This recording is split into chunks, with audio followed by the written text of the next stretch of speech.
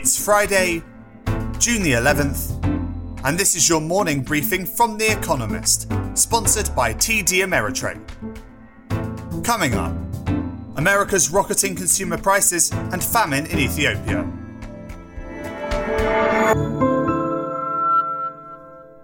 First, the world in brief. American consumer prices rose by 5% in the year to May, their sharpest increase since 2008. They were driven up by ravenous consumer demand, coupled with companies ill-prepared to service it, shortages of various goods, and a scarcity of workers. Prices rose 0.6% month-on-month in May, a slight deceleration from the increase of 0.8% seen in April. The United Nations top humanitarian official said that there is a, quote, famine in Ethiopia, with at least 350,000 people in Tigray, a northern state, at risk of starvation. As the armies of Ethiopia and Eritrea continue to fight rebel groups, up to 2 million people have been displaced and crops and livestock have been stolen or destroyed. Amnesty International said that Muslims in Xinjiang, northwestern China, were living in a, quote, dystopian hellscape. In a damning report based on interviews with victims, the human rights group said that Tajiks, Uyghurs and Uzbeks in the state have been subject to mass internment, torture, indoctrination and surveillance. It was scathing about the United Nations' lack of interest in such, quote, crimes against humanity. Foreign businesses in China expressed concern about the transparency of a new, quote, anti-sanctions law, details of which were not released until the bill was signed yesterday. Foreign firms accused of complying with sanctions aimed at China could now have their visas denied or their assets frozen. The law also prohibits Chinese companies from complying with such sanctions. Boris Johnson, Britain's Prime Minister, welcomed President Joe Biden ahead of a G7 meeting. They trumpeted a light-on-detail new, quote, Atlantic Charter, binding them on issues such as trade, human rights and the environment. Mr Johnson played down tensions over Northern Ireland. Mr Biden worries that Britain's threat to disregard the Brexit withdrawal treaty, obliging customs checks on goods travelling between the rest of the United Kingdom and Northern Ireland, threatens Irish peace. Emmanuel Macron announced an end to Operation Barkhane, France's military campaign against jihadism in the Sahel, a region south of the Sahara. The French president said his country could not continue to work with local governments that negotiated with militants. Mr Macron has long called on Western allies to get more involved in the fight. A British woman who was sacked for expressing, quote, gender-critical beliefs won an appeal against an employment tribunal that upheld her dismissal. Maya Forstater's contract with the Centre for Global Development was not renewed in 2019 after she tweeted that sex was immutable. But an appeal court said the original tribunal was wrong to claim her views should not be protected under equality law. And fact of the day. Residents of Washington state are now eligible for a free spliff if they get vaccinated for COVID-19.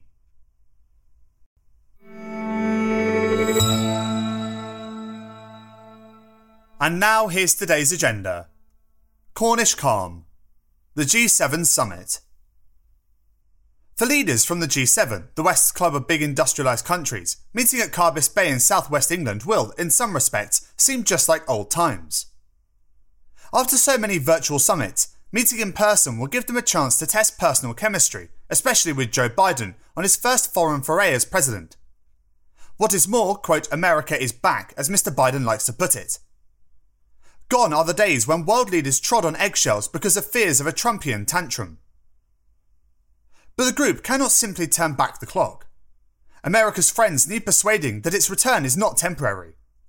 And America seeks serious commitments from others in tackling global challenges, from the pandemic to climate change, and the authoritarian assertiveness of China and Russia. Mr Biden believes the West is stronger when it faces challenges together. That is what the G7 is supposed to be for.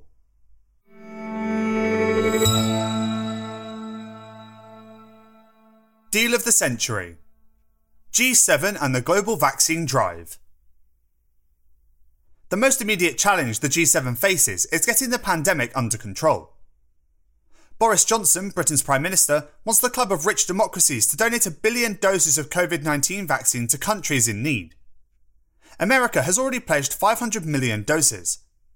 But as generous as that sounds, it will still leave COVAX, an international scheme to get vaccines to ill-supplied countries, billions of doses short. The IMF reckons it would only cost $50 billion to get 70% of the world's adults inoculated by April. That is a mere 0.13% of the G7 countries' GDP. The benefits would vastly outweigh the expense. The fund says the resulting boost to the global economy would reach $9 trillion by 2025, a return of 17,900%. If the G7 stops short of rapid universal vaccination, it is passing up the deal of the lifetime.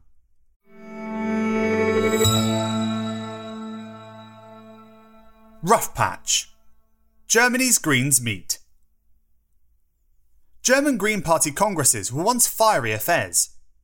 In 1999, Joschka Fischer, then the foreign minister, was pelted with paint for urging German involvement in the Kosovo conflict.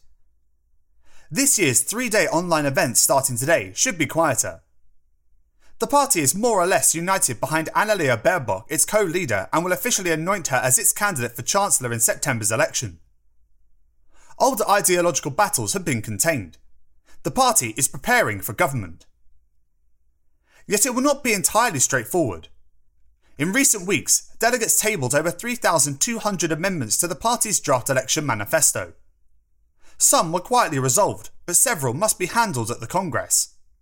Expect rows over carbon pricing, taxes, the minimum wage, and a speed limit on Germany's motorways.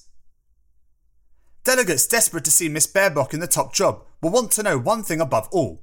How does she plan to reverse the party's recent slide in the polls?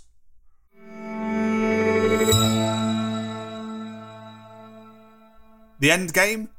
The SEC investigates meme stocks. It has been a tumultuous month for meme stocks, so called because they are popular on social media among retail investors.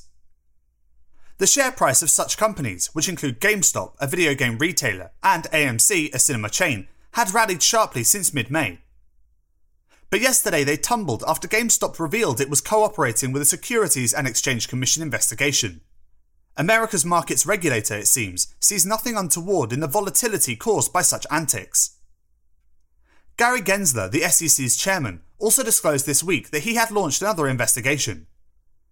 A controversial process called, quote, payment for order flow, where brokers are compensated for steering ordinary investors towards liquidity providers. This revenue stream allows brokers to offer retail investors free equity trading, making it easier and cheaper for ordinary folk to speculate on shares. Too easy, some say. Mr. Gensler is hoping a shake-up now will lead to eventual calm.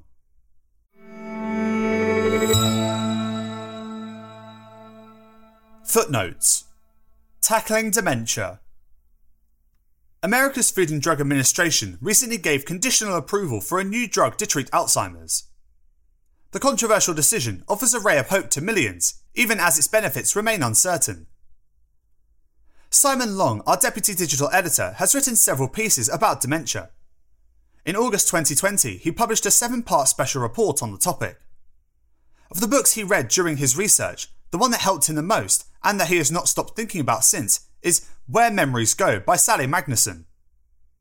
A journalist, she writes movingly about her mother's Alzheimer's, while giving a well-reported account of what is known about dementia. The annual reports of Alzheimer's Disease International, an advocacy group, are also valuable. He points to the edition in 2015 on the overall impact of the disease, the 2018 one on the state of research, and the report in 2019 on global attitudes towards Alzheimer's. Among books that considered the impact of ageing and the difficulty of providing care, he found both Extra Time by Camilla Cavendish and The Great Demographic Reversal by Charles Goodhart and Manoj Pradhan usefully thought-provoking. Simon also recommends a BBC radio documentary series, Solving Alzheimer's. As for portrayals of dementia on screen and stage, consider the work of Anthony Hopkins. The actor won prizes for The Father, but his portrayal of King Lear at the National Theatre in London in 1986 was even more moving. As with so much else in the human condition, Shakespeare understood. Follow Simon on Twitter for more.